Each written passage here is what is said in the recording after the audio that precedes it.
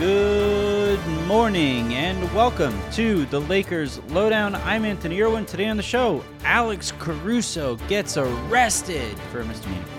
The Lakers know they have a shooting problem, but do they have the assets or the ability to fix it? And Jason Kidd keeps coming up, now getting closer to being potentially the Orlando Magic head coach. All that here in a bit. We start with Alex Caruso being caught with less than 2 ounces of marijuana in Texas, which will get you a misdemeanor out here. Just good Lord, this state. But anyway, Ramona Shelburne tweeted out, Lieutenant Bobby Richardson of the Texas A&M Police Department told ESPN that around 2 p.m. local time, Caruso tried to board a flight where TSA agents searched Caruso's bags and found a herb grinder that contained marijuana. So, look, the thing that needs to be stated off the top on this subject, I don't know if this is even controversial anymore. According to the polls, it is not. But this should no longer be something that people get arrested for. That's where I'm starting on this one. It's a ridiculous law to join several other ridiculous laws in Texas, but this is a particularly stupid one that still occurs far too often across the country. LeBron James did chime in on the subject and said that, tweeted out a GIF or a GIF, depending on how GIF or GIF might be more controversial than whether or not you should be arrested for marijuana. But LeBron James tweeted out a GIF saying, straight cash homie for how he'll pay for Alex Caruso's bail. Caruso is not expected to face super intense criminal charges here, but you never know with Texas. Aside from being annoyed at the charges, though, how does this affect the Lakers? Well, Alex Caruso is a free agent, and the Dallas Mavericks are probably going to come calling. This is widely reported at this point. I have friends covering the team who have said that they think the Dallas Mavericks will be interested as well. So I think this is something that, if I was Mark Cuban, I'd be pissed that on a random Sunday or whatever, or Tuesday, Monday, whenever this occurred, that his free agency decision, this is going to be fresh in Alex Caruso's mind. He was arrested. He was charged with a crime. He was charged with a stupid crime. He was charged with a crime that does not exist in California. So if you're Mark Cuban, or if you're anyone from the 3 teams out here in Texas, and you are getting ready to pitch Alex Caruso, this is now something that you're probably going to have to overcome in the back of Alex Caruso's mind, compared to the team that he's already reportedly, and according to his own words, pretty reluctant to leave in the first place. So it's a dumb way to think of all of this. It's stupid that we have to talk about this in the first place. But the fact that Caruso, only weeks before he has to start really diving into his free agency, would go through this in Texas, couldn't hurt the Lakers.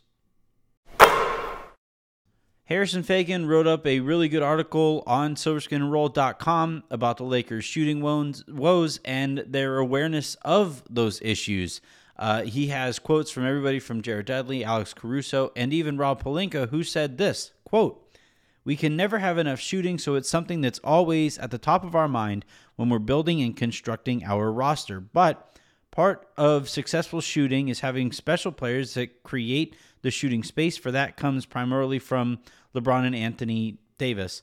When you take someone like Anthony out of some games, it changes the spacing and shooting success. These are things that my coach has never said about me. Then everyone knows that LeBron talked about it last night. We knew when he had a high ankle sprain that it would probably not be until the offseason before he got 100%. I think the success of our shooting is driven by those guys creating the space, and because things we faced with injuries, some of that space was altered." I think that's absolutely fair. That does, to me, signal a couple things potentially. The Lakers have on their roster some guys who have shot well in the past, shot as well, or shot well as recently as this season, or performed really well in the playoffs last year. They have guys like that on their roster in Kentavious Caldwell-Pope, Alex Caruso, Kyle Kuzma. In all three of those cases, though, their shooting disappeared this year. And the fact that Pelinka is obviously discussing, when he talks about never having enough shooting, that means you're potentially bringing in help.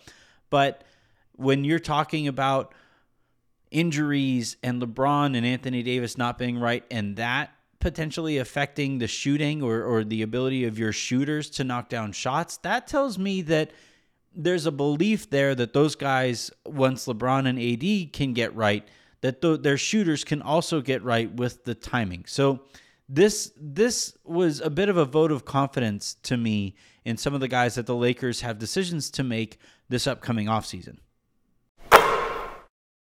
Now, to link those two stories, one being Alex Caruso and then the other being the Lakers being aware of how poorly they shot the ball in the playoffs, JJ Redick, of all people, tweeted out today randomly, #FreeCaruso. And this strikes me as interesting because he's a free agent this year. He's the kind of guy, he's made a ton of money in the NBA. I don't think he's looking for a crazy big payday. He probably only has 1 or 2 more seasons left in him. And I'm kind of curious if this is like an initial step towards JJ Redick's free agency pitch to the Lakers. Hey, I'm over here, everybody. I'm standing up for your guy. And that would strike me as really interesting. JJ Redick was not good this year. Wasn't particularly great the year before, but is somebody who does have the reputation, at least, as a shooter that bends defenses. And that's a player that the Lakers have kind of lacked since Danny Green took off. Danny Green, when he was on the court, defenses always had to be highly attentive to wherever he was on a basketball court. Lakers didn't have very many of those guys, if any, frankly, of those guys on their roster this year. Wesley Matthews isn't that kind of a guy. He's a good shooter, but if you have to choose between leaving Wesley Matthews in the corner or helping to stop LeBron or AD from getting to the rim, it's a pretty easy choice there. But with guys like JJ Redick, the choice is actually not that straightforward because of how well he shoots. So this was interesting. JJ Redick tweeting #FreeCaruso or whatever it was that he tweeted, that struck me as an interesting little. We're in that stage of the off season where our minds kind of wander a little bit, and we start diving into conspiracies and stuff because what the hell else are we gonna do? And this was one of those spots where that's something to keep an eye on. Don't want to spend too much time on this because we've already covered it, I feel like at this point, 73 straight shows. But Jason Kidd's name is, quote, keeps coming up in the Magic head coaching search. They want a coach with experience to take over their young roster there. They are entering a rebuild, so that usually spells a little bit of leniency or a nice wide margin for error, a nice long leash from management for whichever coach gets hired there. And Jason Kidd's name keeps coming up. So this is going to be interesting as this intensifies, if it does, how the Lakers react, whether they give him a promotion in terms of his role on the bench, whether they go so far as to promise him that he's like an associate head coach, whatever the situation might be. I know LeBron really wants Jason Kidd around. I know that the Lakers have really seen Jason Kidd as an important voice in the locker room. Look, you guys know how I feel about him. I don't want to have to keep bringing this up or keep alluding to it or whatever. I would be perfectly fine seeing him walk right out the door. But the Lakers, I don't think necessarily feel that way. So this one might get a little interesting if this does become increasingly serious in terms of his chances of taking over in Orlando.